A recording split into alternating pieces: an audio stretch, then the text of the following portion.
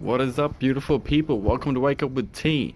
It's your boy T Mac, aka T Willie Mac, aka Toms, aka Tumas, aka Tommy, aka Tom Tom, aka whatever you want to call me that makes you feel better about it.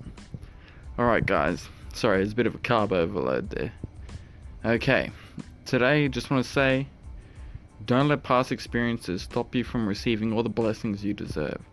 In other words, just because something didn't go the way you want it to, or just because somebody hurt you, or an event didn't occur that you expected, don't suddenly close yourself off and shut yourself off from receiving these blessings that you do deserve.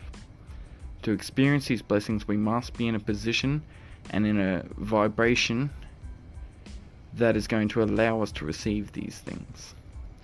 Shutting ourselves off stops us from ever getting these things, these things that we desire. So move forward, grieve if you must, learn from it, and keep yourself open. Vulnerability is power. Alright guys, peace out.